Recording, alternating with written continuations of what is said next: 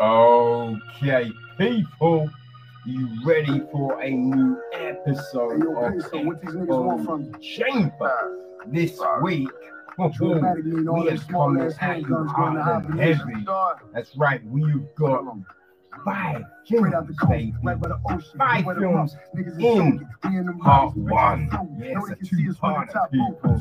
And part 2 is definitely one not to be missed. Alright? So, let us start off as we do with the UK box office top 10 for the weekend of the 5th to the 7th of Okay, so at number 10, we've got Jurassic World Dominion. I always want to say Domination, but it's Dominion. Alright, so this is from Colin Trevorrow. He co-wrote it with Emily Carmichael. And it's starring Chris Pratt, Bryce Dallas Howard, Laura Dern, Sam Neill, Jeff Goldblum, The Wonder Wise, and right at number 9, people, we have got Prima Facie. Right, it's a National Theatre Live production, you know, right? At number 8, we've got another one of those cinema screenings of events. This time it's Westlife, live from Wembley Stadium. Can a damn body jump out of a bag? No monitor strapped to my ankle. I'm back in the city and I can't believe this shit. Really? Alright. At number 7, we've got Where the Crawdads Sing. Right, so this is Olivia Newman directing, and it's written by Lucy Alibar. It's an adaptation of the book of the same name from Delia Owens. Right, and we've got Daisy Edgar Jones, Gerard Dill-Hunt, Harris Dickinson, Taylor John Smith, Joe Chess, David Strayham, Eric Laddin, Hannah O'Reilly. I don't, it's okay. It's okay. I'm not sure, man. Right, at number 6, we've got, that Joseph Kosinski banger. Top Gun Maverick, baby. Written by Aaron Kruger and Eric Lawrence, Tom Cruise, Jennifer Connelly, Val Kilmer, John Hamm, Miles Teller, Ed Harris, Lena Louisa Kelly, Manny Jacinto, Glenn Powell, Raymond Lee, Monica Barbaro, Louis Coleman, Danny Ramirez, Jake Dickens, and Jay Ellis. Alright, so we're in our top boys. Elvis is at number 5, people. The new Baz Luhrmann joint. He co-wrote it with Sam Brummer and Craig Pearce. Okay, with Tom Hanks, Aston Butler, Olivia DeJonge, Darcy Montgomery, David Willem, Cody Smith McPhee, Kelvin Harrison Jr. You know what I mean? All them man doing their thing. Alright. At number 4, we covered it last week. Right, it is Taika Waititi's new MCU adventure. Right? Killing it. He co-wrote it with Jennifer Caitlin Robinson. It is For Love and Thunder. New York, right? Talking about my Adidas and my chain. This is South Bronx. It's Ragnarok on steroids. That's what this is, baby.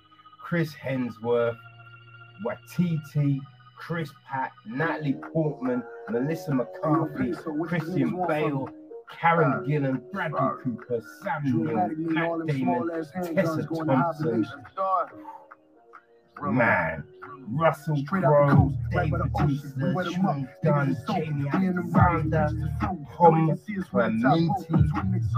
Yo, this is fire. Alright, now top 3, Neon Rise. Alright, So Kyle Brad Abelson and Jonathan Desire direct, written by Matthew Ogle, starring voice cast Steve Carell, Pierre Coffey, Alan Aiken, Taji P. Henson, Michelle Yeoh, Julie Andrews, Russell Brand, Jean-Claude Van Damme, Dolph Lundgren, Danny Trejo, Lucy Lawless, you know what I mean? RZA. Oh, Steve Coogan, his voice cast is fresh out. Alright, at number 2, baby. It's DC League of Super Pets. Alright, from Jared Stern and Sam Levin. Stern co-writes with John Whittington. And we got voices of Dwayne Johnson, The Rock, Kevin Hart, Vanessa Bayer, Natasha Lyonne, Diego Luna, John Krasinski, Mark Maron, Kate McKinney, Keanu Reeves, another new voice cast, and our number 1 film. It's not really a surprise, it's pretty track. David Leitch directs, and it is written by Zach Folowitz, and it's based on a book from Qatar right? Of course I can get him hit. Yeah. But I want to do it myself and it's burn me. Brad Pitt, Sandra Bullock, Joey King, Zazie Beetz, Karen Fukuhara, Aaron Taylor Johnson, Shannon Logan Lerman, Brian Terry Henry, Amelia Adams, Bad Bunny, Pusha T, Andrew Koji, Massey Oka. It's that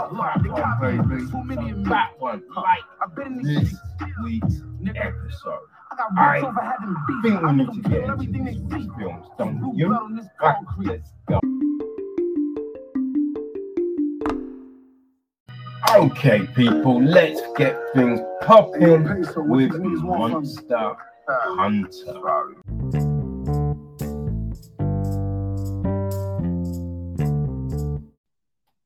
Okay, people, so I'm gonna start off things with going back to 2020, right? There was a film called Monster Hunter that came out, and I don't have a lot of people talking about it, right?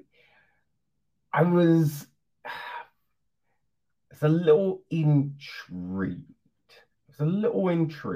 To what type of film this would be, right? There's a book series called Monster Hunter, which is, it started off a little bit like, kind of interesting, but it did fall into the trap of being mad, predictable, stereotype, just all of that shit, right? Which I tapped out. But I think this is actually based on a Capcom video game series.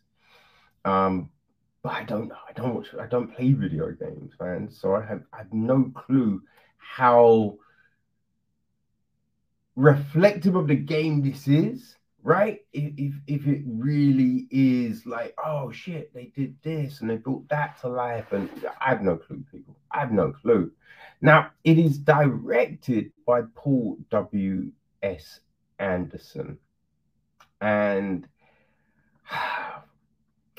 Anderson, right?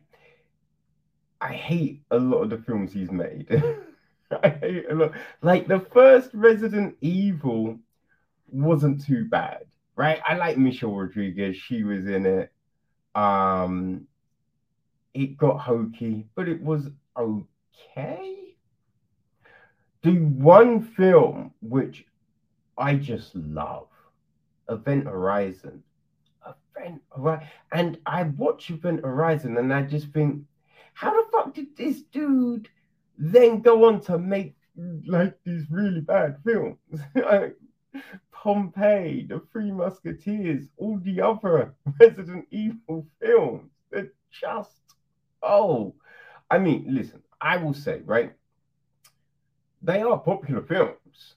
You know what I mean? So they're not for me, but hey, a load of people love those films. So, you know what I mean? There is that. You know what I'm saying? It's just, I don't really resonate with his stuff. But yeah, he wrote the film as well as directing it. You know what I mean? It is produced by himself, Dennis Baradi, Jeremy Bolt, Genevieve Hoffmeyer, Robert Kulza, Martin Moshkovich. It is executive produced by Hiro Matsuzuka, Edward Chung, Howard Chen. It is associate produced by Kanem Fujuka. It is and also Ryuzu Tasajumuto, and line produced by Donovan Roberts Baxter. Music is from Paul Hazlinger. Cinematography is Glenn McPherson. It is edited by Doobie White. Casting is Tamara Lee Notcott. It is production design is Edward Thomas. Art direction is Guy Potgieter, Cecilia Van Straten, and Mark Walker. Set direction is Tracy Perkins. Costume design is Daniel Knox. All the hair and makeup is from Jill Green, Rhett Haywood, Kimberly Lever, Anik Chavez, Nino Raymond Shongui, Kerry Skelton, Natasha Strawick, and Jessica Vassie. Production manager is Calvin Haywood and Scott Strauss. Now, our cast. Obviously, right? Paul W.S. Anderson. He makes a film. His wife stars in it. I mean, it always happens, right? So, yes, Mila Djokovic is Captain Artemis, Captain Natalie Artemis. We have then got T.I., right? Oh, T.I. is up in the film. He plays a character called Lincoln. Megan Good is a character called Dash. Josh Hellman is Steeler. Diego Bonetta is Marshall. So these are all members of Artemis's Ranger team. You know what I mean? We then have got Hunter, played by Tony Jaa, right? And he's part of Ron Perlman, the Admiral, his group, right? And in this, I think there's Axe, played by Jin Woo-young. Handler, played by Hirona Yamazuki.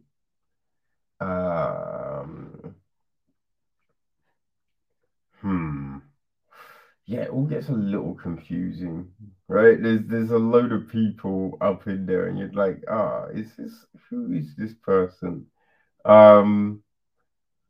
Yeah, I mean, I think that's round about it. There's a load of people doing stuff, and you don't really know who they are, right? But they're there. There's Aiden, played by Janik Shurman. Leah, played by Nanda Costa. Rock, played by Nick Rosenti.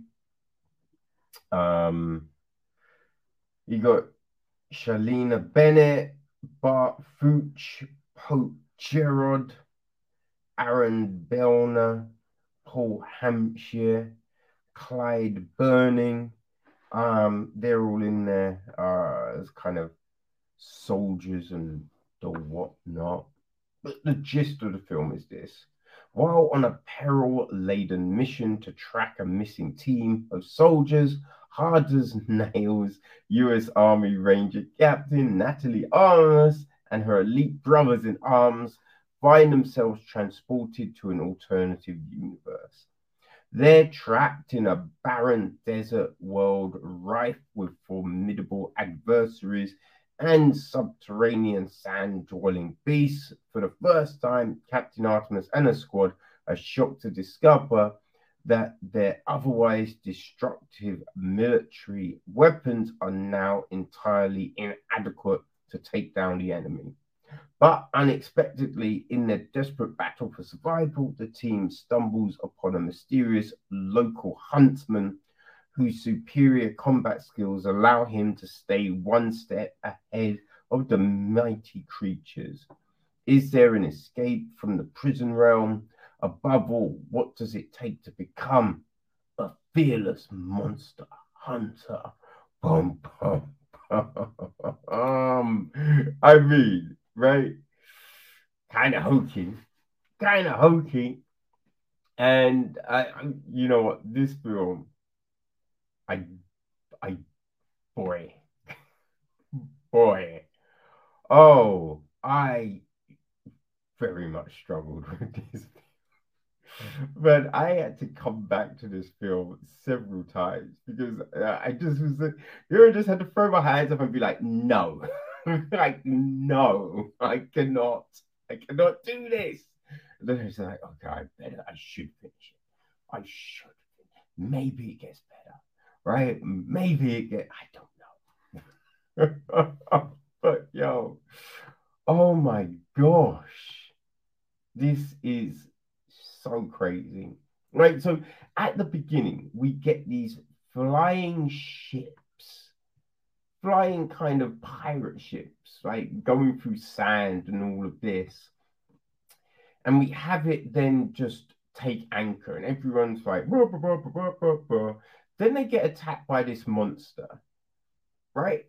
And you get this whole, oh, wait, what's happening? This monster's attacking. And you're just kind of thinking, wait, you would know that there's these monsters that live in this thing. Like, what the fuck? Like, because they know what the monster is. That's the crazy thing. It's just like, oh no, it's one of these. So it's just like, you know it lives there. So why the fuck are you just parking up? Like, you know what I mean? You're in straight safety. You know what I mean? I don't understand if they parked up and they're like, okay, we've got to monitor. We have to be careful. If there's any signs of this thing and we've got to get out of it. But there's none of that, right? They act all shocked, but then they're like, oh, it's this monster. And you're just like, what? So you get all of that. Then we're with Artemis and her group. And it's, I don't know, man.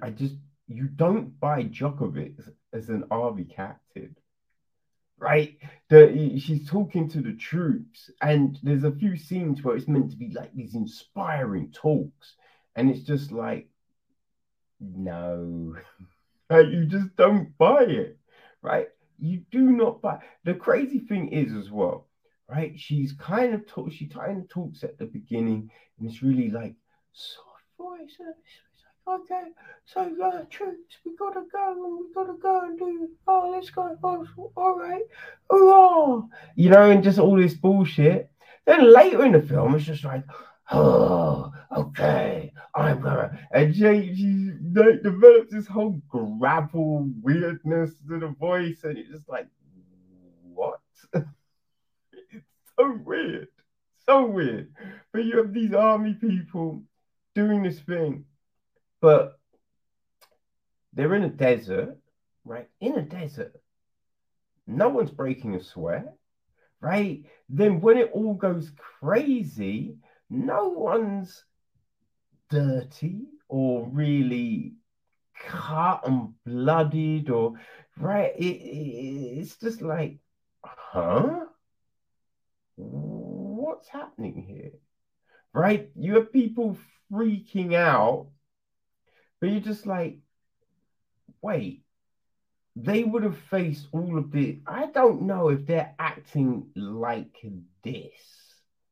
You know, it's all a bit weird. And to be honest with you, the whole army sequence kind of stuff, you feel like it's not really needed because this film, it goes from one thing to the next, right? But it feels really disjointed in these two kind of aspects of what it is. Right? It's very peculiar. But yeah, they're trying to kill this monster.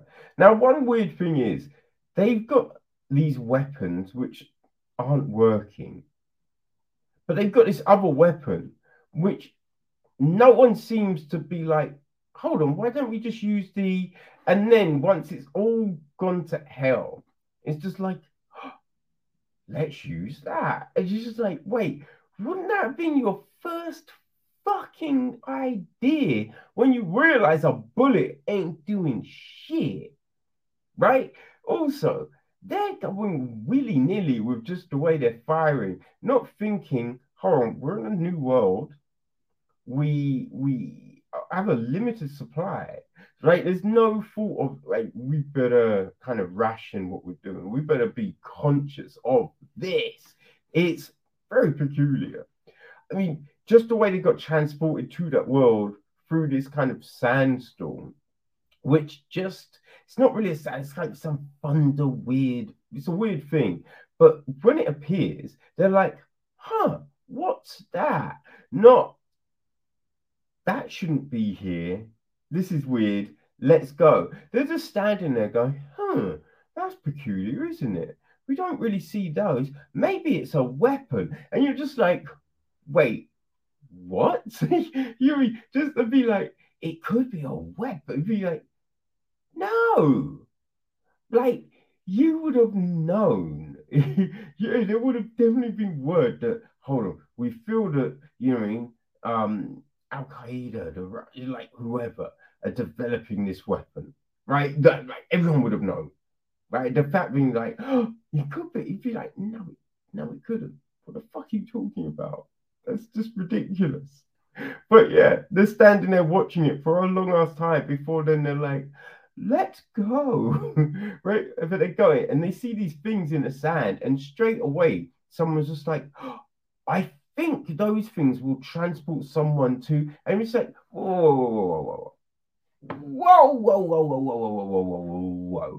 That is your first idea, not they are maybe ruins from a building, right? There's some religious structures, or right, there's all these other things that you'd think someone would think, oh, maybe it's that. But to be like, oh, I think they're alien devices that transport, like, okay, what the fuck? Where did that come from? You know what I mean? It's so bizarre. So fucking bizarre, you know what I mean? But so you have all of that. They're in this world trying to do a thing, and we see something happen to Artemis. Right? We see this thing, we hear noises. So then what we see, like, you're just like, how does that happen then? Right? If we saw that, how is this happening? Right? It doesn't make any sense. There's things that happen that you think like, wait, what? You know what I mean? We see Tony Jaa's character helping them, but then he gets into a fight with Artemis, and you're just like, wait, what's happening here? This makes no sense. Why would those two fight if he's been helping them all this time? You know what I mean? The fact that his character's got these like a huge bow and arrow. You're just like, why? Like, what's the purpose of this? You're just the size of the weapons. You're just like, okay, seems weird, right? But yeah, that fight, the first fight that the Hunter and Artemis have, makes no sense, especially after everything we've seen her go through. Her supposed busted up ankle. You're like, what is this fight? This fight makes it's insane. You have people flying through the air, smashing into things, but them just picking themselves up, and you're just like, huh? But after all of this, still not really dirty, right? Not really cut up. You just think, what is happening? No sweat. Like, it's so bizarre. It is so bizarre. Look, I'm watching this film and I'm just like, wait, they watched the Reddies. They watched the Reddies after each day, and they were just like, that, my friend, is spot on. Oh, we killed that scene. Oh man, it's a little crazy. It's a little crazy. But yeah, all of this stuff goes on. You have the whole try food from my world, which, like, what? I mean, introducing sugar to someone's diet who hasn't eaten that shit, you'd be like, they'd be ill. Like, they'd be super ill. Like, what are we trying to say here? Right? That makes no sense. Makes no sense. And the thing with like the character designs and everything, like all these hunters, it felt like Final Fantasy knockoffs. That's what it really felt like. Like, I'm looking at Rod Perlman and going, that's a real bad wig. It's a real bad fucking wig. It's so is mind blowing. It is mind blowing. Out of nowhere, suddenly the weapons light on fire, right? You just think, well, where did that come from? There's just so much in this film where you're just scratching your head, like, what? And automatic, they know things like, oh, that's a portal to this world, and oh yeah, that obviously that tower does this thing, and this does this, and you're just like, how would you all know this shit, right? It is straight bizarre, right? The way the film ends, it's clear they are looking to make more, right? They look, which it's a huge game series, so yeah, there's a lot to base it on. Though this, I mean, it's a very thin story. So I don't know what else there is to say about this universe, because this felt like it was a struggle to kind of think of something that would tie everything together. So I don't know what the fuck they would do in a second one. You know what I mean? It's kind of bizarre. It's kind of bizarre, but yeah. I guess if you enjoy, well, if you enjoy Anderson's Resident Evil films, then this probably work for. If you enjoy like Alien v Predator, you know what I mean? Like this will be your thing. If you liked those remakes of Clash of the Titans, I feel this will work for you. You know what I mean? If you like those films that are straight to Sci-Fi Channel, then Monster Hunters, people, is your jam. So I watched this on Now TV, but I think you can get it on like most VODs. You know what I mean? You can definitely buy it on Apple and Amazon, all of that. But yeah, people. Anderson does it again. Does it again. I'm I'm hoping he can get back to that Event Horizon days. I don't know, man.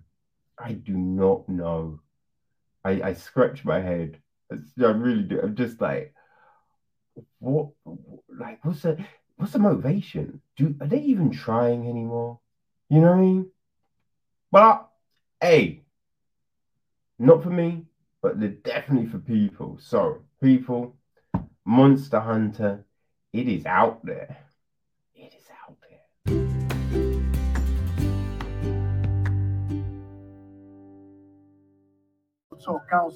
Okay, so next we have Godzilla.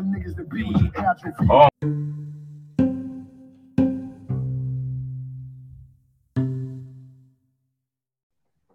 Okay, so this is another revisit. Well, not a revisit, it's going back, right? Because we didn't look at it the first time, but people, right? So I've been meaning to check it out and I haven't. So yeah, I decided to watch Godzilla v Kong. Yes. So, right, this was, I think I was I think I was helping out at Sci-Fi London when this dropped. And there's a lot of people talking about it, you know what I mean? And so I wondered, right? Yeah, I think it originally dropped March 2021, so last year. And yes, I was interesting because I to be honest, right? I watched the original Godzilla with Matthew Broderick, which was horrible. And I watched oh god damn it, my man, he did Annihilation, right? Home is one, which was meh. I mean, it was I was kind of flat, right? I tried to watch Godzilla King of the Monsters and it just irritated me. Just it's the whole kids element of it. Never makes any sense, right? So I didn't. But here's the big but I like Kong Island.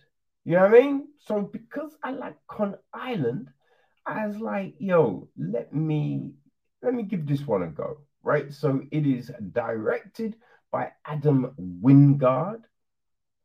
So it says the story is by Terry Rossio, Michael Dougherty, and Zach Shields, and the screenplay is from Eric Pearson and Max Borenstein. Okay, so it is then produced by Thomas Tull, Brian Rogers, Mary Parent, Eric McLeod, John Jasny, Alex Garcia, Alex Garland. Yeah, that was the name I was trying to remember earlier. Alex Garland. Anyway, it is co-produced by Matt Alsop, Jennifer Conroy, Richard Mushk, and Tamara Watts Kent. Is executive produced by Kenji Okahira, Dan Lin, Roy Lee, Herbert W.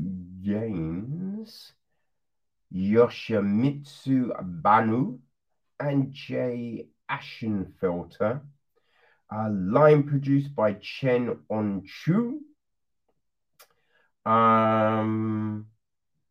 and associate produced by Zach Klein. Okay, so music is from Junkie XL, aka Tom Hulkenberger. Cinematography was Ben Sirison. It is edited by Josh Schaffer. Casting was Sarah Finn. Production design is Tom Hammock and Owen Patterson. We've got set decoration, Rebecca Cohen and Ronald R. Reese. Costume design is Anne Foley.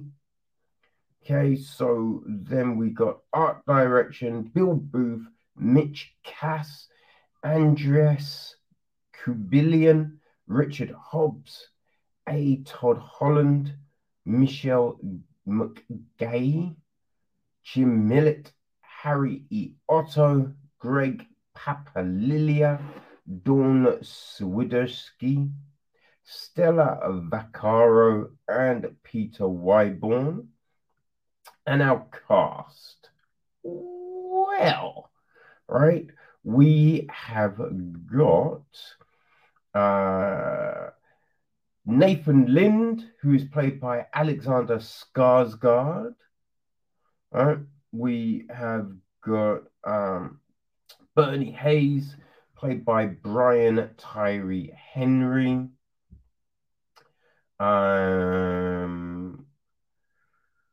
We've got Mark Russell, played by Carl Chandler. His daughter Madison is played by Millie Bobby Brown.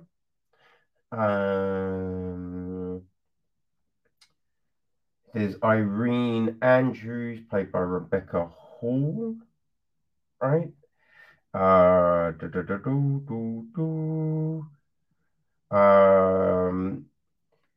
Yeah, she's got a daughter, a girl she looks after called Gia, played by Kaylee Hotell.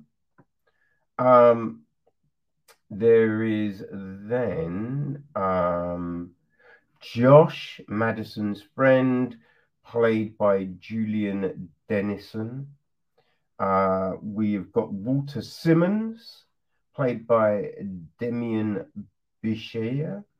His daughter, Maya, is played by Elza Gonzalez. Admiral Willix is played by Hakeem K. Kazim. Jay Wayne is played by Ronnie Chang.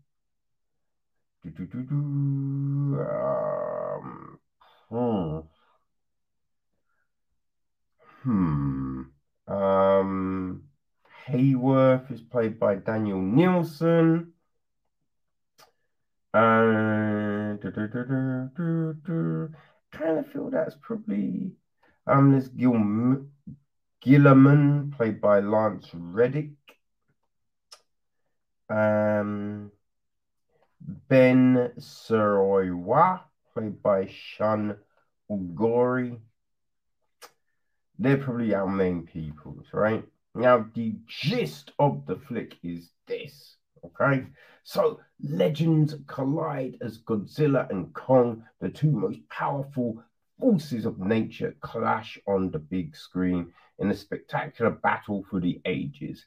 As a squadron embarks on a perilous mission into fantastic, uncharted terrain, unearthing clues to the Titans' very origins and mankind's survival, a conspiracy threatens to wipe the creatures, both good and bad, from the face of Earth forever. Oh my God. So yeah, that's kind of the gist, right? Now, there's a lot going on in this film. There's a lot going on. And there's a lot that didn't necessarily make any sense to me. Now, I don't know, right, what kind of transpires in God, King of the Monsters. God, King of the Monsters? Maybe God is a monster. Who knows? Right? Godzilla, King of the Monsters, right? Because there's a lot that happens in this, and you're just like, where the fuck did that come from? Right? Like Kong Monster Skull Island, it ends, he's still on the island. Right? In this one, he's in this facility, right? He's in this big facility. And you're just like, when did that happen? How did that happen? You know, there's a lot of shit there. Yeah, very very odd, right? Some very odd shit.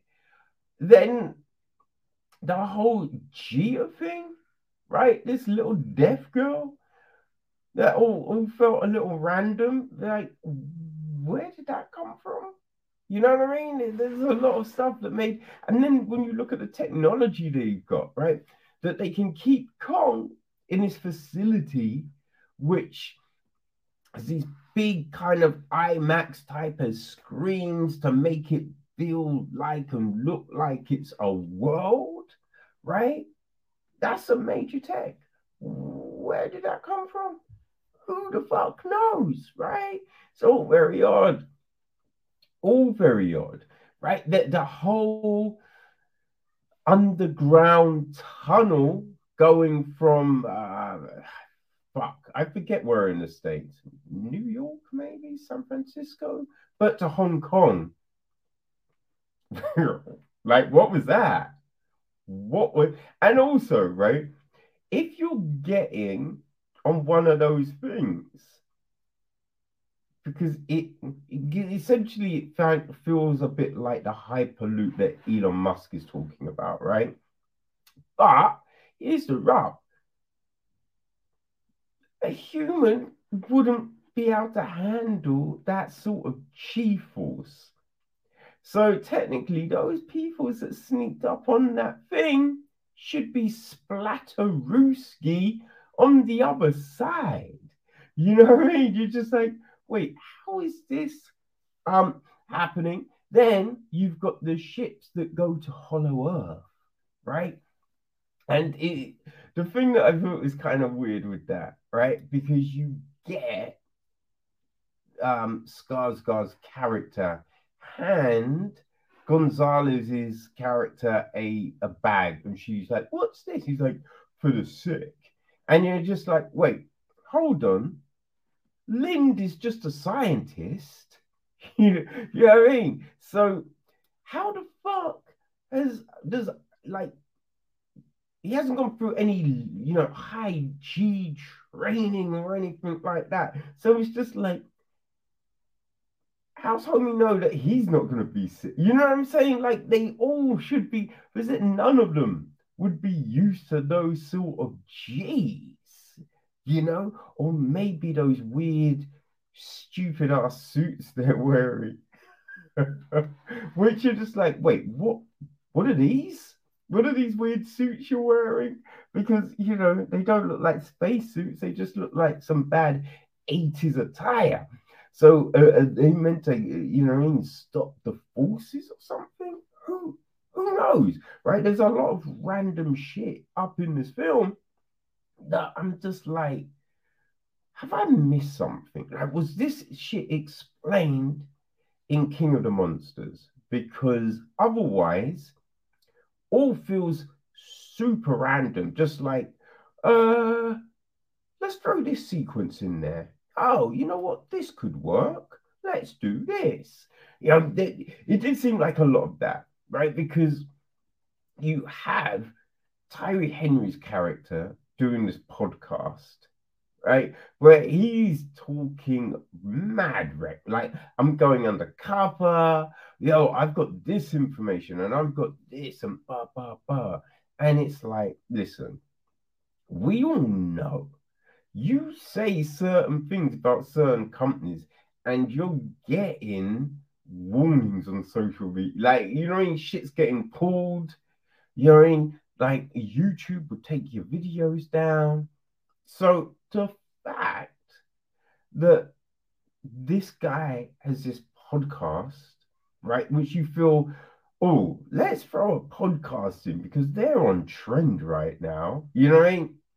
But we have this, and it's like, oh, supposedly no one is trying to shut that down, right?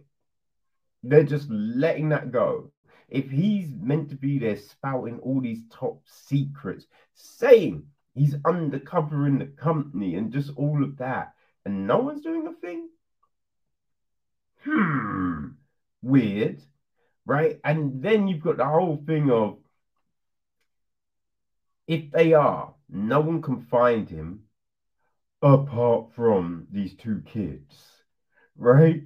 Oh, these two kids are the ones that fight. Like, what? See, and that's why a lot of times I can't connect with these films because they do goofy shit, right? Like, oh, a little girl is the only one that can really connect with Kong. Okay, right? And then two kids are the only ones that can track down this, and you're just like, wait, what? Like, we saying that adults are just not smart enough to be able to do this. It's some ludicrous shit.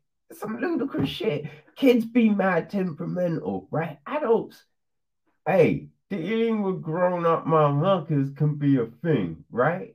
Dealing with kids, hormones, no experience, can be super temperamental. I mean, look at fucking Greta Thunberg, right? Just like, I'm not talking to that person. I don't like that person, right? Pretty dumb. So they show kids in these things like, oh yeah, they'd handle this perfectly, and they do. Be like, no, this little girl in the real world would be, you know what? Fucking Claire, that cunt, she was rude to me the other day. Oh, come, go fuck her up, right? You'd be, oh, Billy, I sent him a Valentine's. He ignored me. Go squash that cunt. You know what I mean? That's what you be getting with little kids doing this shit, controlling this shit. Hey. Anyway, that's a little tangent, right? Let's get back to the film. Right, so yeah, there's a lot of crazy shit going on. Like, it seems to jump from one thing to the next thing. You know, we have these people from Apex go to the doctor and be like, oh, we want you to do this thing. And then you get the doctor being like, oh, I'll do it, right? And you just think to yourself, right? How many times have we seen this situation? Right? Like, this doctor, I'm sure he watches TV, he watches films, he reads books, right? Listens to the radio, whatever. So it's not like he would never have heard, you know, the times that people get messed around and lied to and screwed over and just all of this. So the fact he's like, oh, yeah, I won't ask you any questions. I'll just follow blindly into doing this thing. Let's go. Where you're just like, what? And then just the ease in which you'd be like, I won't let you use Kong. Oh, okay, you can use Kong. And the way they transport him, you're just like, surely there's an easier way. But it's the whole, oh no, Kong, we're with you. We're on your side. We're only putting you in chains because we're trying to protect you. In this film, Kong has basically got a mad case of Stockholm. Is it Stockholm disease? What's the one where you like become friends with your captives? I think that's Stockholm, right? I feel it is. It's not Copenhagen. Anyway, yeah, he's got that for sure. Because it's not like they are being super nice to Kong. putting him in chains and just dragging him across the city, just all of that kind of shit. You do wonder as well, how they get him in the net, right? How did they get him in the net to get, like, what? What's going on? There's so much stuff that you kind of roll your eyes at. You know, like Kong going, oh, an axe. Yeah, I know what that is. It's an axe. I'm going to use an axe now. Or, oh, the axe fits in this thing. Let's do, you're just like, it's random, right? How would someone just automatically go, oh, that's what that is. Let me do that thing.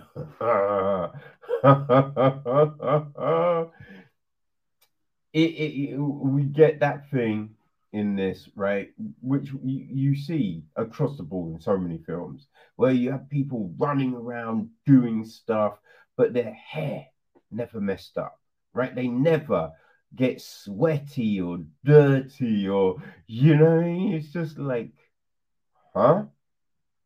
Right? You have friends, and you're just wondering, why are these two friends, right? Madison and Josh. Why are those two friends, like, why are they hanging together? Right? It's a weird combination. You know what I mean? Like, and she's just like, oh, I'm taking your bag. Oh, I'm doing this. You're just like, huh? I mean, the Josh character is some pointless shit, right? It's just, let's throw a fat kid in there as like some comic relief or something. It is, you just wonder why? Like, why is this happening?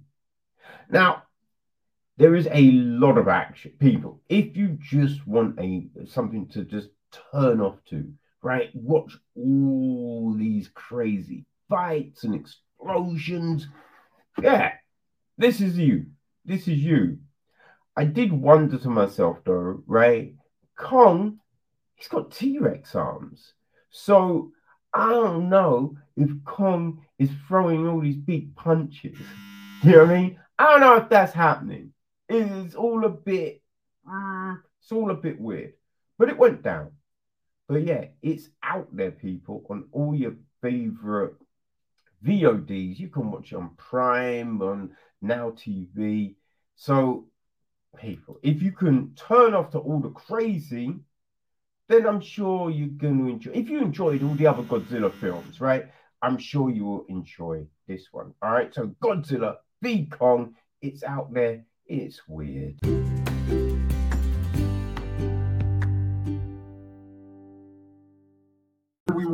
Next up, people, we've got a documentary, and it's called Amazing.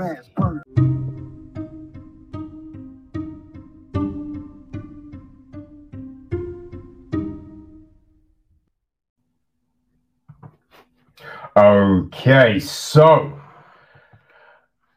we look at Maisie, right? So this is the feature directorial debut from Lee Cooper. Lee also produces the film along with Deborah Ashton.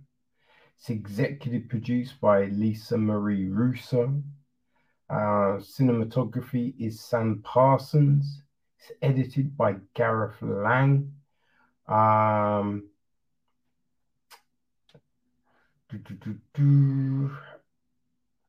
Sam Parsons also helps with editorial. Effects are Daniel Graskamp. Sound is Shane Gravestock.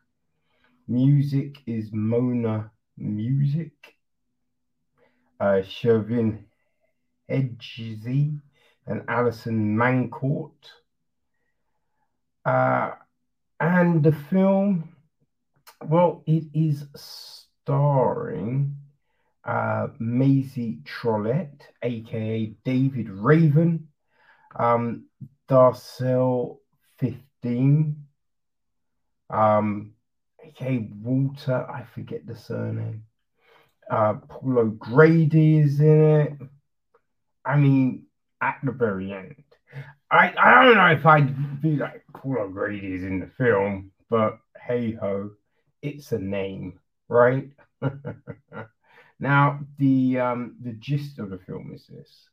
After 50 long years in the business, Mr. David Raven is still shaking his sequins as a Maisie Trollope, Britain's oldest working drag artist. David's 85th birthday is fast approaching, and a special birthday performance has been arranged in UK's capital of Camp Brighton. At 87, Walter Cole, that's it. Walter Cole is the Guinness Book of Records oldest performing drag queen in the world, and he is flying over from Portland, USA to meet David for the very first time. But professional rivalry soon flare between Britain's feisty pantomime dame and America's regal pageant queen. And as his birthday grows nearer, David must deal with the unique challenges that performing in your 80s can bring.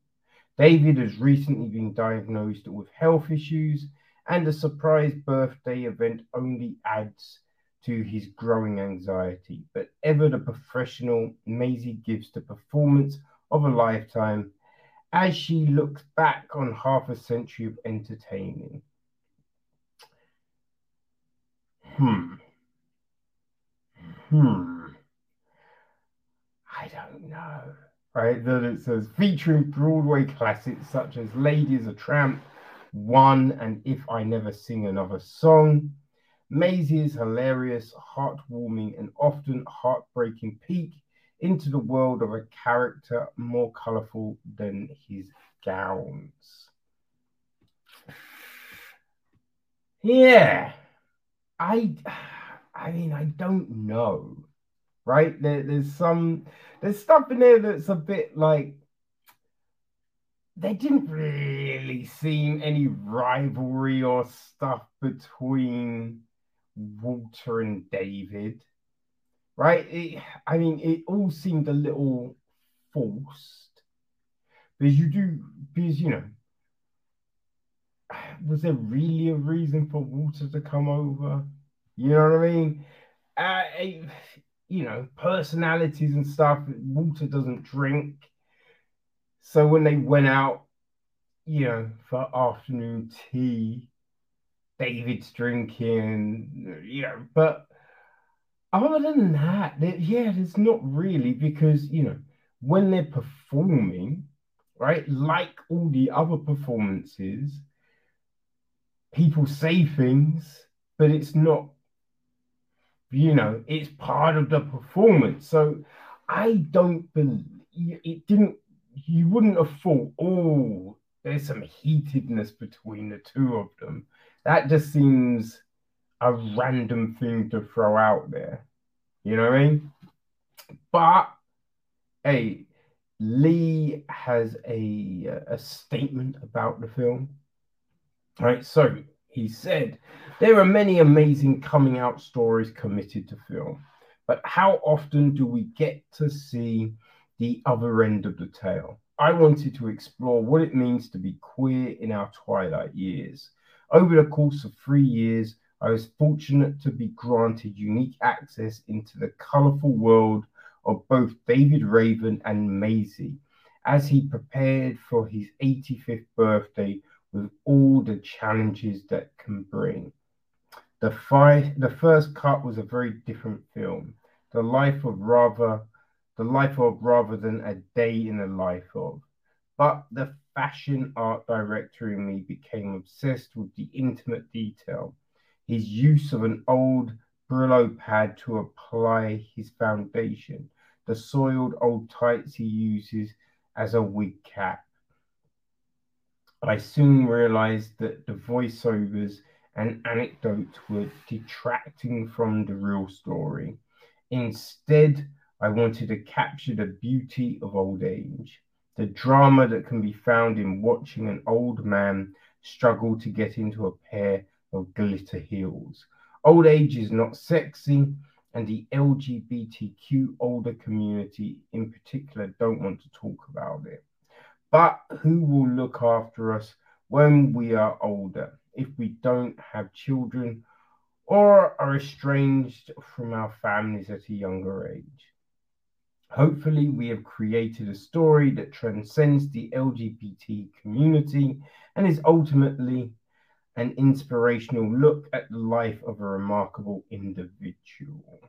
So, there you go. Now, I will say, like, right, because I don't really know if we got the sense of why, right? We're looking at David, and he's doing all of this. And he often says, I'm not a drag queen, I'm a drag artist. But there's no explanation of what he sees as the difference between the two. You know what I mean? It's just like, well, okay, so you're not a drag queen. So what is different about being a drag artist, right? We don't get that. At times I did wonder as well, is he really happy? Because, god damn, these old dudes are not the nicest, right? When Walter is over with his daughter, right? And we see David with a gentleman that helps him. And yeah, they're not very nice to these people. Not very nice at all. And you kind of like, Jesus Christ, what is wrong with you? You know, and these people are helping you out and you're being just shitty. Like you think they've been doing for all these years, but he's still putting his dresses in a Sainsbury's bag. You just think, look, you can get suit bags, right? You can get wig bags, right? What? Just get something. You know, why aren't you more organized? What the fuck? It was a strange piece because yeah, we get this, but we don't really see when it's like, oh, you know, we want the film to transcend the LGBT community. We don't really see him interacting with anyone else. You know, like we don't really see him with other, like to see other friends. You know, what are his interests out of performing? I don't even know. Right? We do not go into that at all. We just see him with these other drag queens, like moaning and talking. You know, it's just like, what else is there? You know, yeah, he's like, well, when I'm out of drag, I'm David. But then he's always like, oh, men's clothes. So you're just like, oh, so do you normally wear, you know, the drag? Like, we don't know.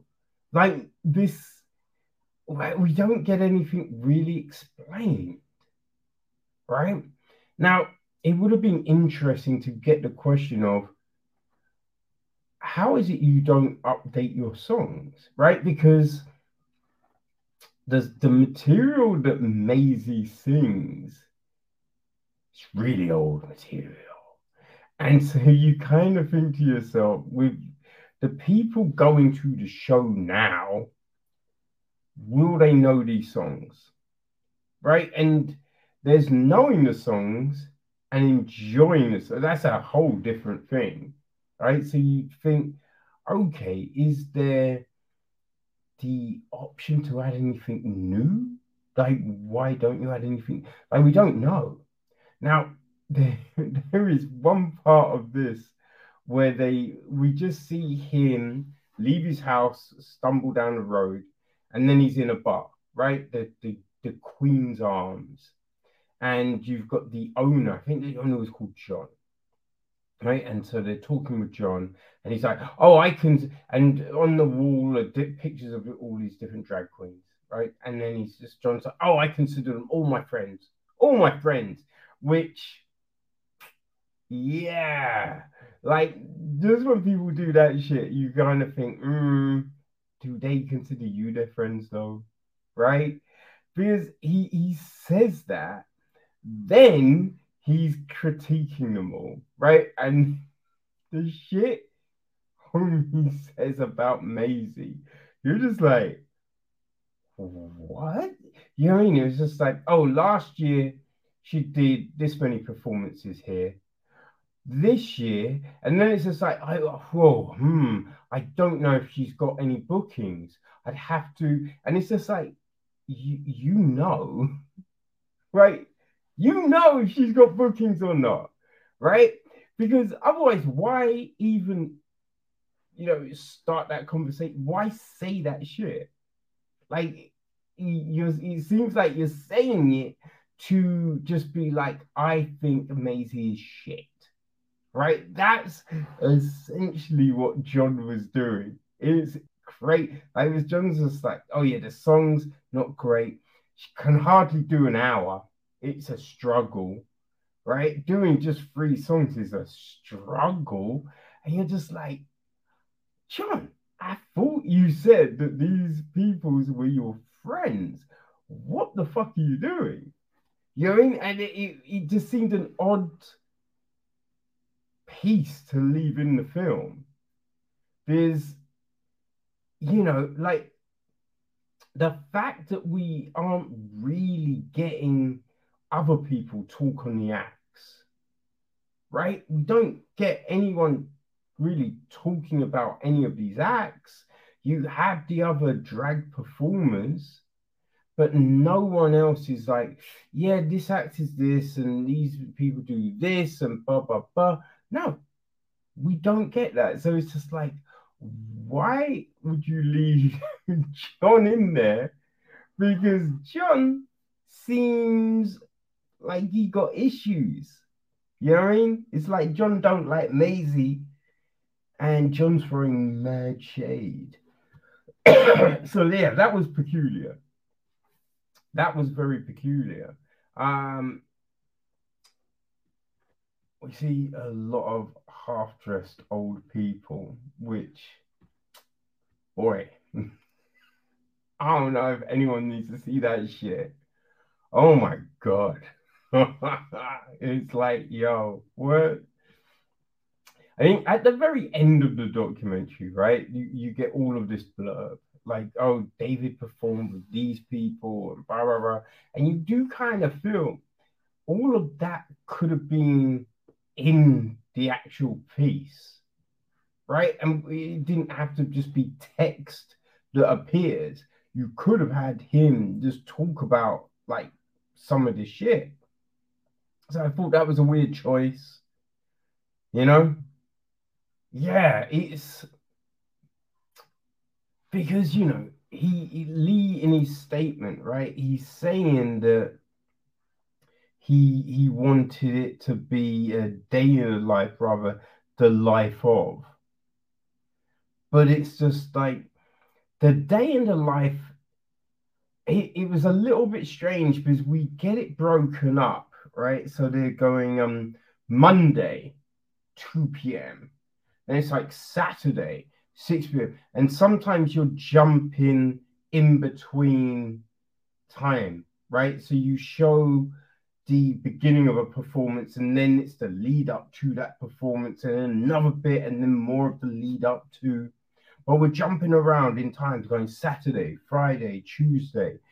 But it's not like Tuesday, the 15th of, right? Because when it's just like Saturday, but Saturday when? Like, it doesn't really matter. You know what I mean? Like, it was an odd choice to try and frame the film like that. Because it's just like, well, unless you're saying, because, it's not like you're like, oh, we don't want to date the film. Because we know it's coming up to his 85th birthday. So the film is dated within that. So you can say the year. You know what I mean? Because if someone really wants to try and work it, you can work it out, right? So it's, yeah, there's some odd choices. Odd choices. It's hard to really know how Lee is as a director from this. So I think we need to see more from him to try and really see the voice, right? The way he kind of structures and puts things together. You know, I would imagine, right, people that are interested with the whole drag scene, right? There was a film at Flair, so I think Make Me a King, something like that, right? I think if you enjoyed that, you would enjoy Maisie, right? There was a film in Flair a few years ago about a drag act, which again, I think if you like that, something Darling, right? Yeah, my memory's so bad, people. But yeah, I think if you enjoy a film around drag, this could be very interesting for you. But yeah, I would have liked some more information to really add the context to why is David doing this, right? Why are these other people doing this? Because some people are doing drag, but they don't have actually ladies' names. So it's just like, okay, that's an interesting choice. What's that about? We don't get it explained. Like, even it would have been like to Walter, Darcel 15. How did that come about? Right? Who's the 15? Is that, I don't know. Is it based on something? Who knows? But it would have been good to get this sort of context. You know what I mean? But look, it is what it is. It's out there. If you want to see Maisie, boom, it's in the cinemas. It's on the iPlayer. You can check it out. You can check it out, people. Do you want a little drag in your life? Well, you could get it with Maisie.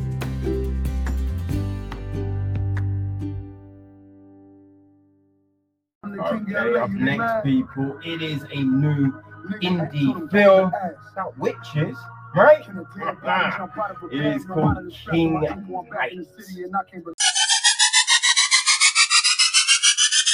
Okay, so we have a new witch-related film out called King Knight. To be honest with you, I have no clue why it's called that. Maybe it's to do with the tarot cards, but yeah, I have no clue why it's called King Knight. I may have missed something. I don't even know, man. I don't know. Right? It is written and directed by Richard Bates Jr.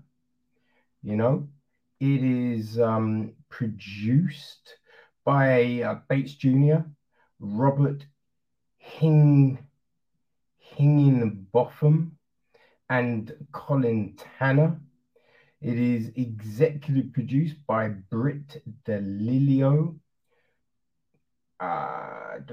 Lee Poindexter, and Shane Sheff. And it is associate produced by Angela Sarafan, J. Gary Goober, and Josh Fadum. Okay, music is handled by Steve Damstra II. Cinematography is Shanheem Seth again. Britt DeLillo edits the film. Casting was by Bates Jr. Lee Poindexter handles production design. Art direction is Cassie Lopez. Set decoration was Grace Sorrow. Costume design is Adriana Lambari and Anthony Tran. Makeup, tattoos, that was Erin Blinn, Cassandra Byers, and Matt Diamond. And our cast. Well, we have Fawn, who's played by Matthew Gray Gubler. We have his life partner, Willow, played by Angela Sarafan. We've got Percival, played by Andy Milanakis. Then there's Rowena, played by Kate Kuma. Neptune, played by Josh Fadam. Desmond, played by Johnny Pemberton. Angus, played by Nelson Franklin. Echo, played by Emily Chang. There's Grant, played by Ronnie Jean Blevins. Alexandra is played by Sawati Kapila. Nicholas, played by Shane Brady. Yeah, there are our main. Merlin, played by Ray Wise. I think that I kind of feel that that's the main lot of people. And the gist of the film is this: Fawn and Willow appear to have it all as the revered high priest and priestess of a coven of New Age witches. But a secret from Fawn's past throws their lives into turmoil and sends them on a trippy, hilarious journey. So, yeah, I didn't really know what to expect with this, right? The UK poster is like, you know what I mean, these people wearing white linen in stupid poses. So you think, okay, so is this not taking itself seriously? Right? It's all a little tongue-in-cheek and all of that. But I think the film opens, we see them dancing around, doing rituals and things like that, right? Now, it's definitely, it's like what we did in The Shadows, right? It is trying to do that. Like, be like, look, we're being crazy, we're being silly, look at us.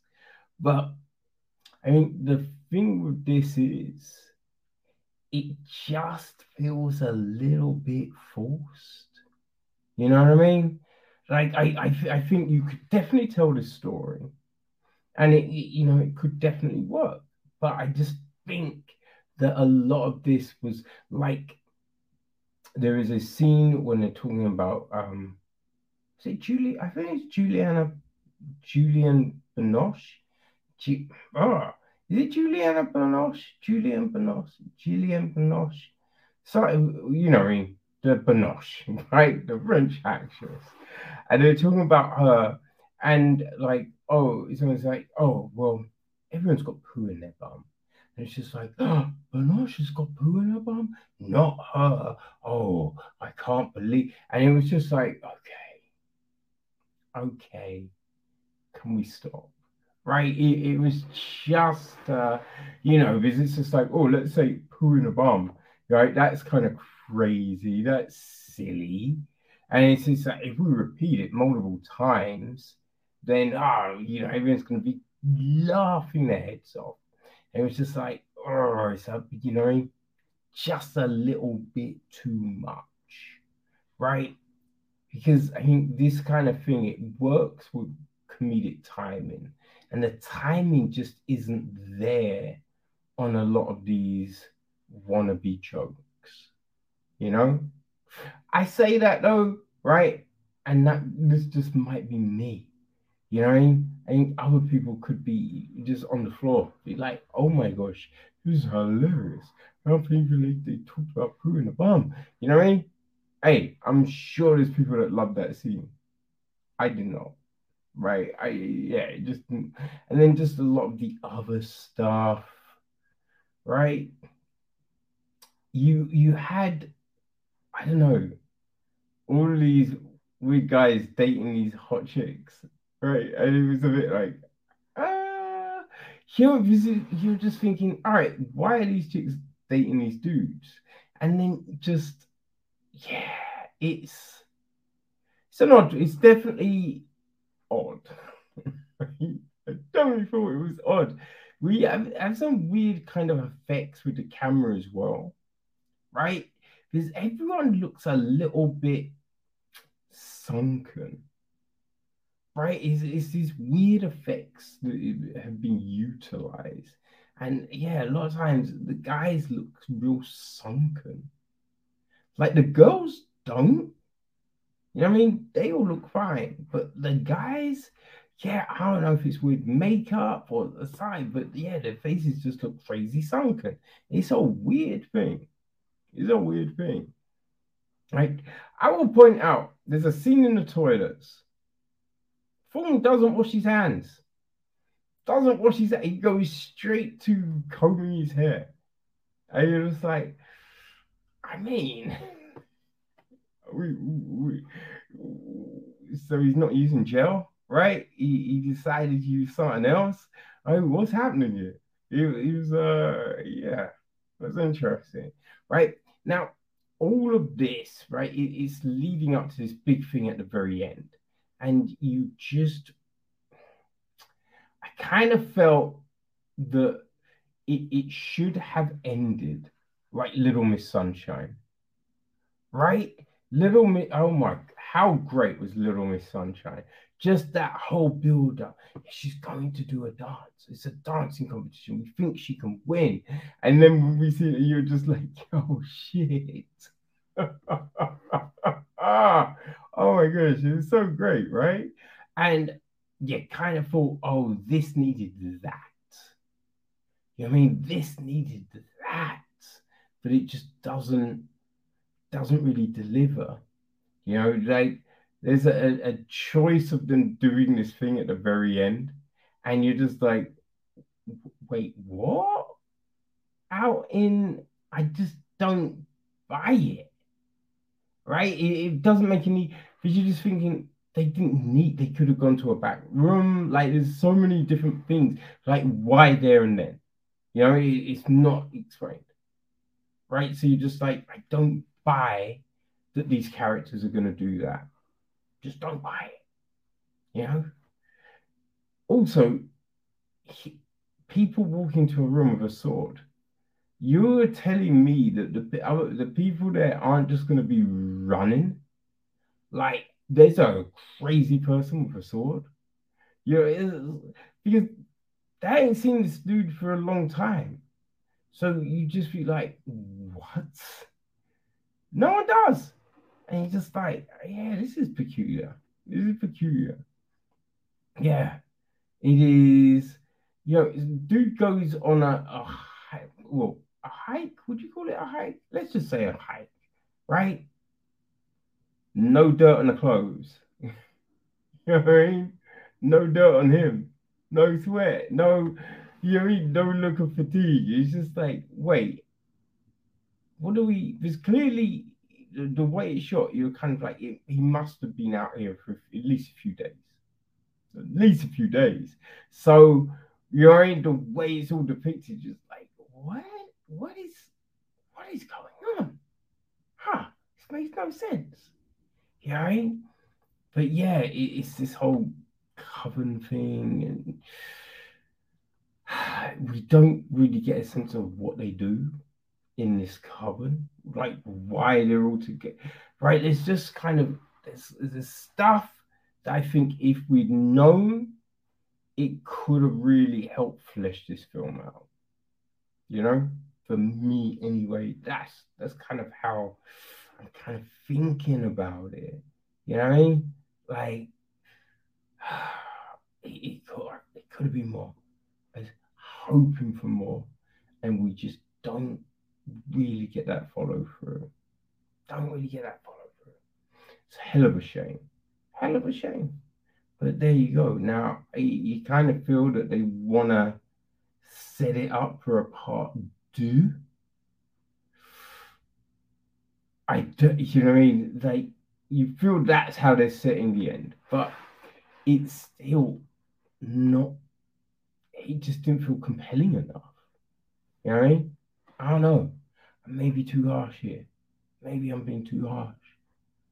But people, you can find out for yourselves, right? Film is now out, right? You can pick it up on all your favorite VODs, you know? So, yeah, if you want some witch coven action,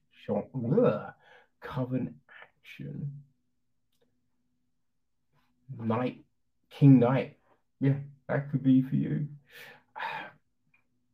It's a lot of the story that is very predictable. You know what's going to happen. You know what's going to happen. And what I say, there's a bit when someone's like, oh, I'm making this confession. But you're like, okay, if you're making that confession, then what blow? You know what I mean? Like, it's just, you would have someone be like, this is the case. Now, you might think, why did I? Well, it's simple, because we don't get that. Don't get that. I have no clue why, right? Sometimes you might get too close to a project. So maybe Bates Jr., he directed and he wrote. So maybe it's just like, it could have done with a little separation. Someone else maybe looking at the text and being like, you know what, let's take that out and we can add that. Maybe. But people, it's on VOD right now. So if you feel you want some King Knight action, then yeah,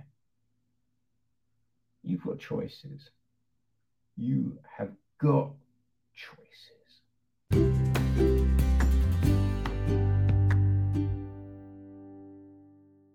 And let's end part one with the latest entry in the Predator franchise.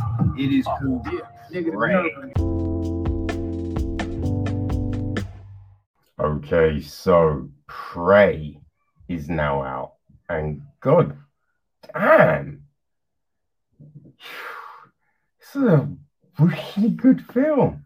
It's a really good film. You know what I mean?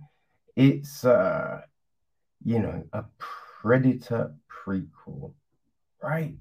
It's a Predator prequel. And I think one of the big things about this, when you look at the films, like also 87 Predator, that was so freaking good, right? So freaking good. We then get some stuff that just doesn't quite hit. Everything's a little bit disappointing, which is a real shame. It's a real shame. But, well, I have to say, right, the idea of Predators, I believe Predators was the Shane Black version, where they kidnap the people and they do all the thing, right? That's what I think. Now that was definitely had some interesting stuff. Definitely had some interesting stuff about it. But yeah, there was a lot of things that just didn't. No, actually, I think the Predator was a Shane Black one. Yes. Yeah, promising, doesn't quite hit it, but you know what I mean? We get this, and yeah, it's crazy. This one is pretty crazy, right? It is directed by trying to pronounce these names, man. Dan Trachtenberg, right? I think that's how you say it. Which, this is only his second feature, right? Which is crazy because in my head, I feel he'd done quite a few things, But yeah, this is his second feature after 10 Cloverfield Lane. Now he's directed The Boys. He's done The Lost Symbol. He's done Black Mirror. But yeah, this is his only second feature film. And boy, so he created this story with Patrick Azion. Azion wrote the screenplay. The film is produced by John Davis, Marty P. Ewing, Jan Myers. It is executive produced by Mark Tuberoff, John Thomas, Jim Thomas, Ben Rosenblatt, Lawrence Gordon, and associate produced by Tyson Brewer. Music is handled by Sarah Schockner. Cinematography is Jeff Cutter. It is edited by Claudia Castello and Angela M. Catanzaro. Casting was handled by Renee Haynes. Production design is Amelia Brooke and Cara Lindstrom. Its art direction is Kendall Elliott, Megan Fenton, Elisa Hill, and James Stewart. Costume design is Stephanie Portnoy Porter, with makeup and all of that stuff.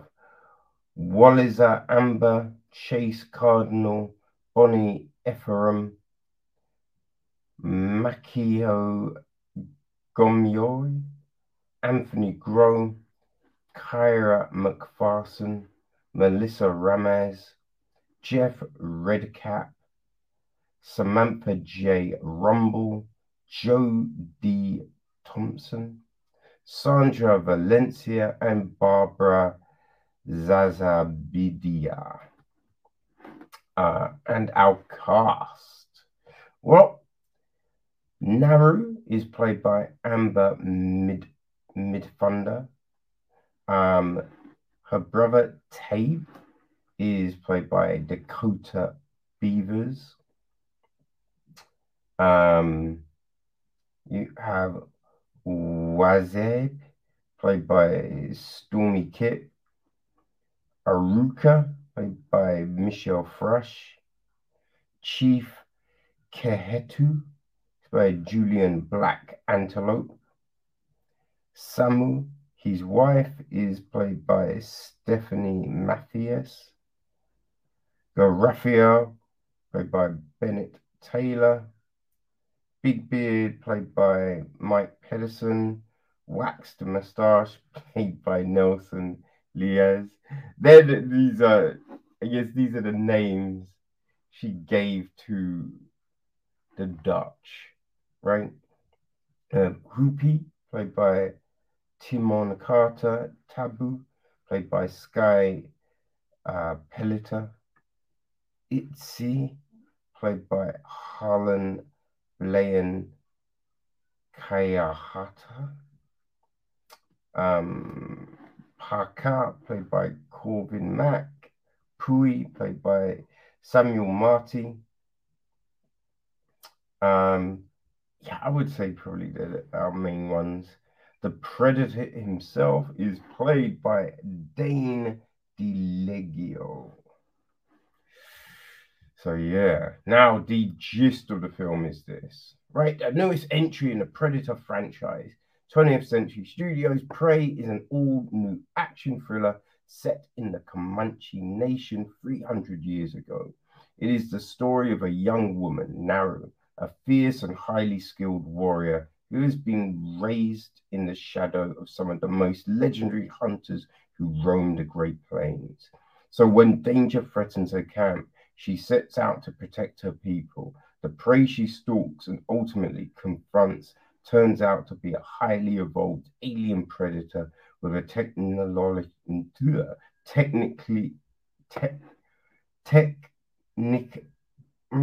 he's got technology right? He's got an arsenal. Resulted in a vicious and terrifying showdown between the two adversaries. Yeah. So there you go. I mean, it is crazy, right? It is crazy. I will say that description does do it a little disservice, right? Because she wants to be, she's not a warrior, right? She wants to be a warrior, you know, and that's this film is about that journey in a way, you know what I mean? So yeah, she's trying to prove herself to become a warrior. She sees something in the sky, right? We know it's a predator ship. She has no clue. She sees this thing and she thinks, oh, this is a sign, right? This is something that's telling me I'm about to become a warrior. So there's a big lion. A lion has attacked the camp. Her brother and other warriors go out to hunt it. She follows and she's like, I want to be a part of this.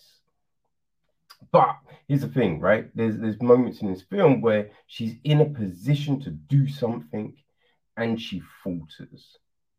You know what I mean? She falters, right? But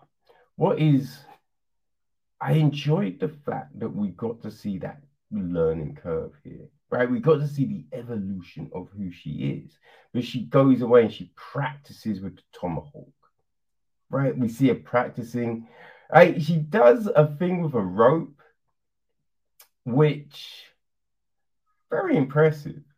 I don't know how much it would work, right? Because I guess you have to figure out the weight of the thing and you know the tool can pull back and the spit, just all of these things. But who am I to call doubt to something like this? You know what I mean? But yeah, so we see her practicing, doing all this training. She's got a trusty dog with her. And then so you know she keeps on wanting to prove herself, right? It's like Robert the Bruce thing. First you don't succeed, try and try again, right? So you gotta think, yo, I respect the fuck out of that. You know what I mean? I respect that, right? So she's trying to be a warrior. That's what she wants. She's trying to be a warrior. And just the way this film unfolds, because it's just like there's a lot of the guys, they're just like, ugh. And her brother, it's her brother, right? So there's some teasing and all of that, but he's very measured in the approach, and they give her the opportunities and stuff like that. Now we see, you know, the Dutch, right? We've got the Dutch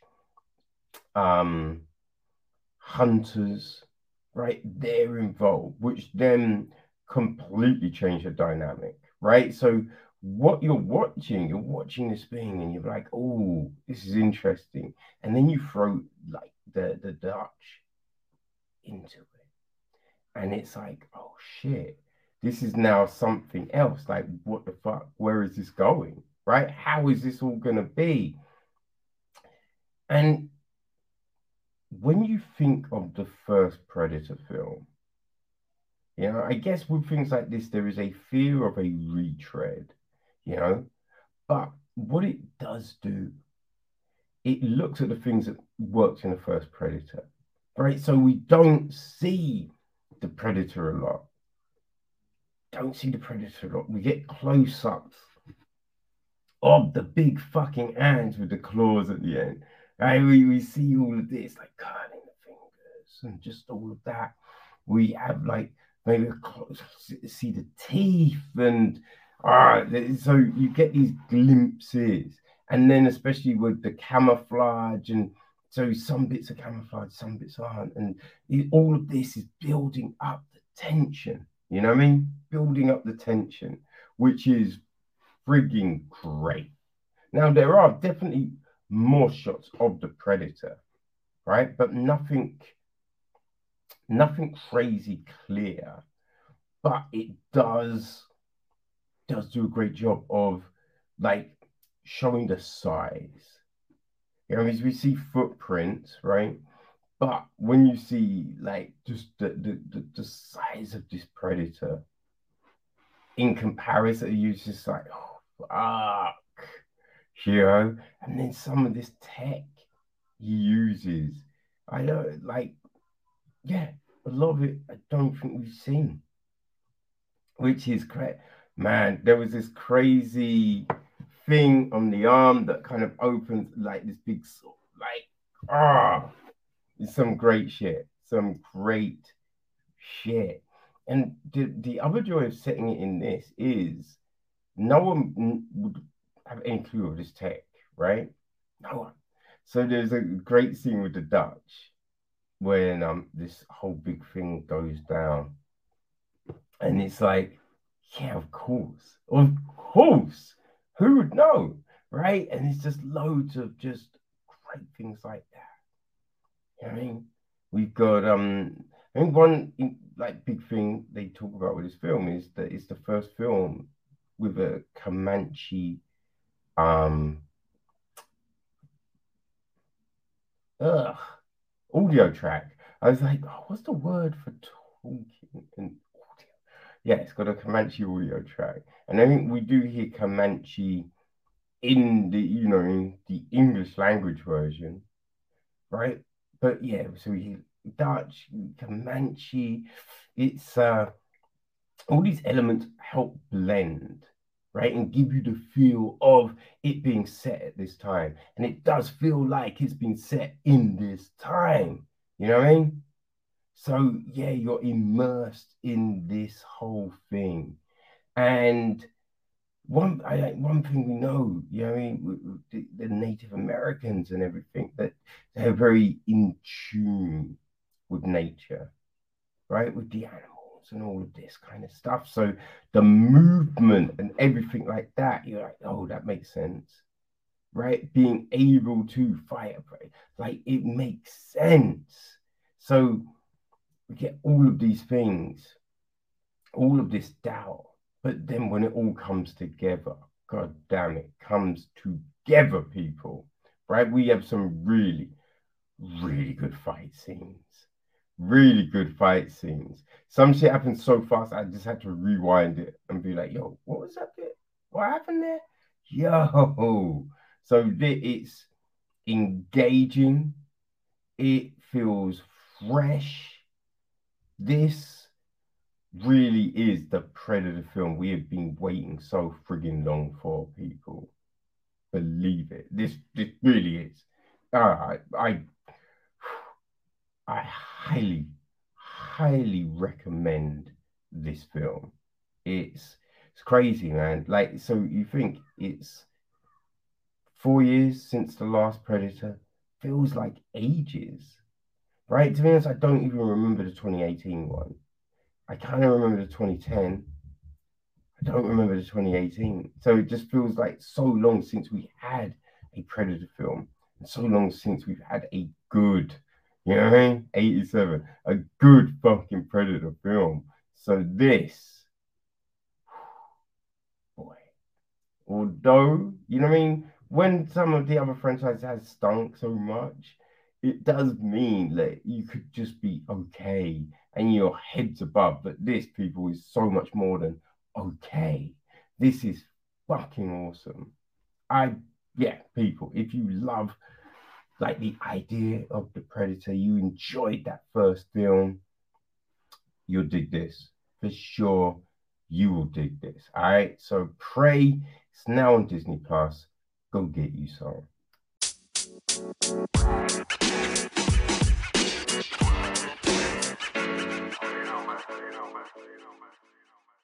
Okay, so we are coming to a close on another episode. But before we bounce, let's take a look and see what's happening in the world of clothes. All right. So it would seem we are Straight getting out the some coast, more right by kind the of ocean. We wear them up, exorcism niggas is type soaking. film. Me and them Robbies, and bitches is Right. floating. Know they can So, see us when they top boat. Twin niggas sauce, showing what's yeah. focus. I make the call, killers in It's motion. We leave them raw, The like dinner at Exorcist Noble. You don't want no again, beef, only right? It's a tofu. Yes, I saw continuation at Blue the trail House, talk, I don't speak to you. Universal, Pull up on the side of the and car, just see a shoot. David What the niggas that be Gordon with you, they got your Green is feet. going to take the We helm. ain't the niggas you hide from. I think they're looking to try and do what he did with Halloween. You know what I mean? So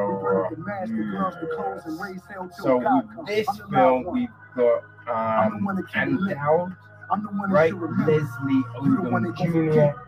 and Ellen Burns. Okay, so yeah, they're gonna make a trilogy. Alright, gonna make a trilogy, people. And it's gonna be a direct sequel, the first film to William Friedkin's original Exorcist. Alright, so yeah, I don't know, man. I guess it depends on what, you know, how much you love those films. Right? So yeah, we'll see what happens with that. Okay, so Nadia Latif is making a directorial debut with a film called The Man in the Basement, or The Man in My Basement, right, based on a Walter Mosley book. And we know how Mosley does. So William Dafoe is going to be starring as Amister, an opulent gentleman who requests to rent out the basement of the ancestral home of Charles Blake, played by Jonathan Majors. Soon a complex dynamic build between okay, so coming is Alina Cuba. Okay, so yeah, this is going to be yeah, it's an interesting affair, right? It's about Castro, right? And James Franco has been cast as Fidel Castro, right? So Mia Mestero is going to be playing Natty Revuelta, and this is from director Miguel Bardem. Right, it's called Alina Cuba. And it was written by Jose Rivera and Nilo. Now there is right, Anna Villa Fain is also in the film. You know, as the love child of Castro and Tris, right? So yeah, it's an interesting one, right? Because people are saying, Frank, hey, you know what I mean? One of Castro's relatives has come out and said Franco actually resembles a lot of the traits of Castro, right? And she feels he's best in the part. So there you go, people. You know what I mean?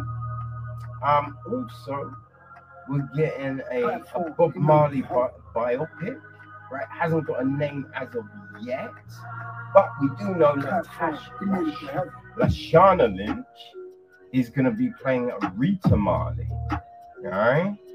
Which is pretty right. Kingsley Ben Adir is going to be playing, going to be playing Bob.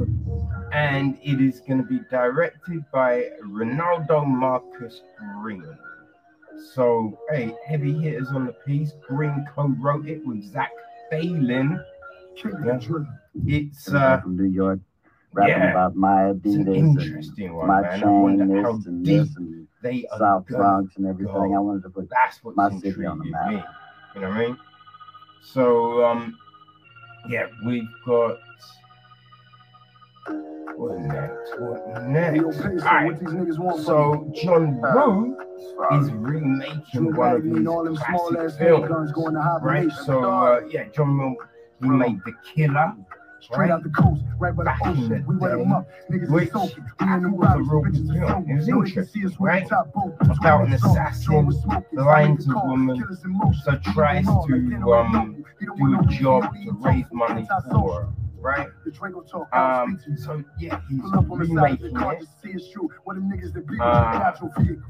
And this time it's going to be starring Omar Sy. You know what I mean? It's going to be for the Peacock. So I don't know, man. Let's see what happens. Right? We know Sy can act. We know Wu can direct films. You know what I mean? So yeah, we'll see how they you know what I mean, bring this one to life. It's being, who wrote the original? This version is being written by Matthew Stucken, Josh Campbell, Aaron Creevy, and Brian Higdon. So, we'll see, man. We'll see. If I said I'm the king of New York, you be mad. So we know they're making a new Teenage Mutant Ninja Turtles film, right? They're saying it's a reboot. It's gonna be over on Paramount, Paramount and Nickelodeon, animated, and now we know the title: Teenage Mutant Ninja Turtles Mutant Mayhem.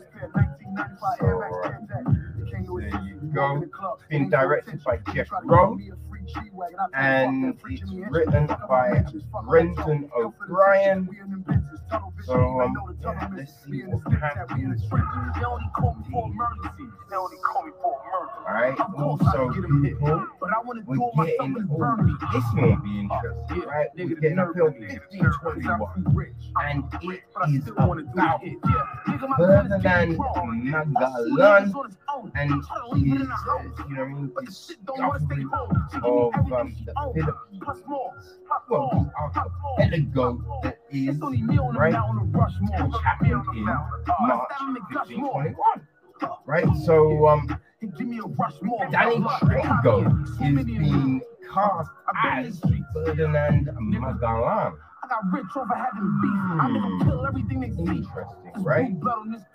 We've also got Michael Coupon. He's co-starring as Datu Lapu, right? The island ruler and leader of the warriors who fended off the attempted colonization in the Battle of Mactan.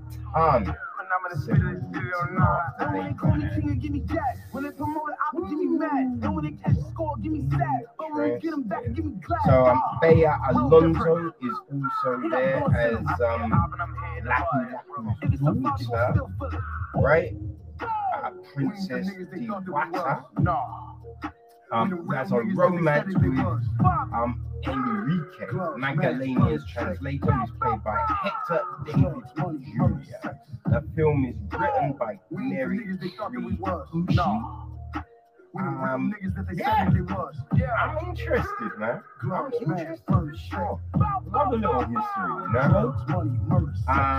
Over at Netflix, we've got a new film coming. This one, you know, David Leitch, right? Coming with that bullet train energy, starring Idris Elba.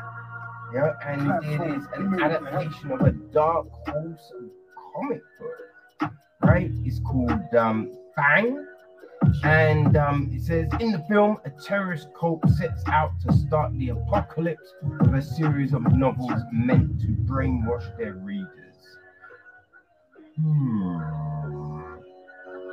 So, Elba is gonna be playing a rapping about my Adidas and my spy who's sent to track down and kill Bronx the and everything. I wanted to put my city on the map. this.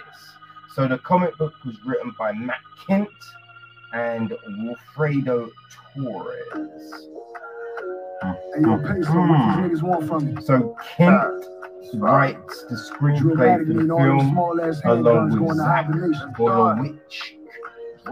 So, interesting, man. I'm definitely interested. Right, we've also got Kelly McCormick, Mike Richardson, and Keith Goldberg producing the track. Right, so yeah, there you go. Okay, so also people, we found out recently that we're getting a Joker sequel. You know what I mean? From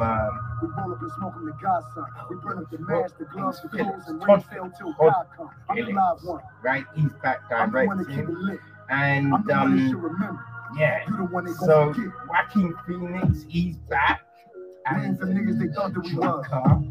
Now, what's interesting is Harley Quinn is in the film, but Lady Gaga is going to be playing Harley Quinn in this, right? The film is being called Joker Folie à Deux, and it's set for the 4th of October 2024. So, yeah, there you go. I mean, interesting, but it's the problem with DC. Everything gets a little convoluted. Like the multiple people playing these roles. Kind of confusing, you know what I mean? Let's end with this, okay? So, we are getting a Roadhouse remake. Now, well, this ain't a remake. Now, there's been talk of this for a long ass time. At one point, Ronda Rousey was meant to be in a version that never happened, right? But yeah, we're getting a new one, directed by Doug Liman and written by Anthony Bagarozzi and Charles Mondry. Right, Joel Silver is producing, and the film is starring Billy Magnuson, Daniela McGuire, Guillermo Sola, Lucas Gage, Hannah Love Lanier, Travis Van Winkle, BK Cannon, Arturo Castro, Dominic Columbus, Nat, Bob Menery, right? And people, we also have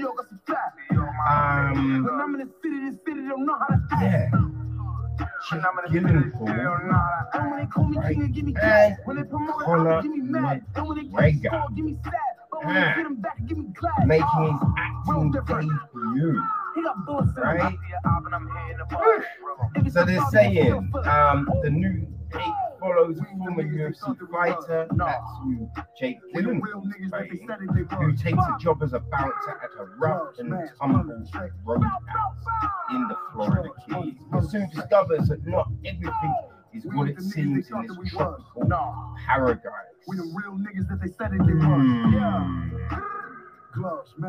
Oh yeah, we will see what happens with that, people, right? Okay, so we are done for part 1, but remember to come back for part 2 because it is a banger. Alright, until then, people, peace.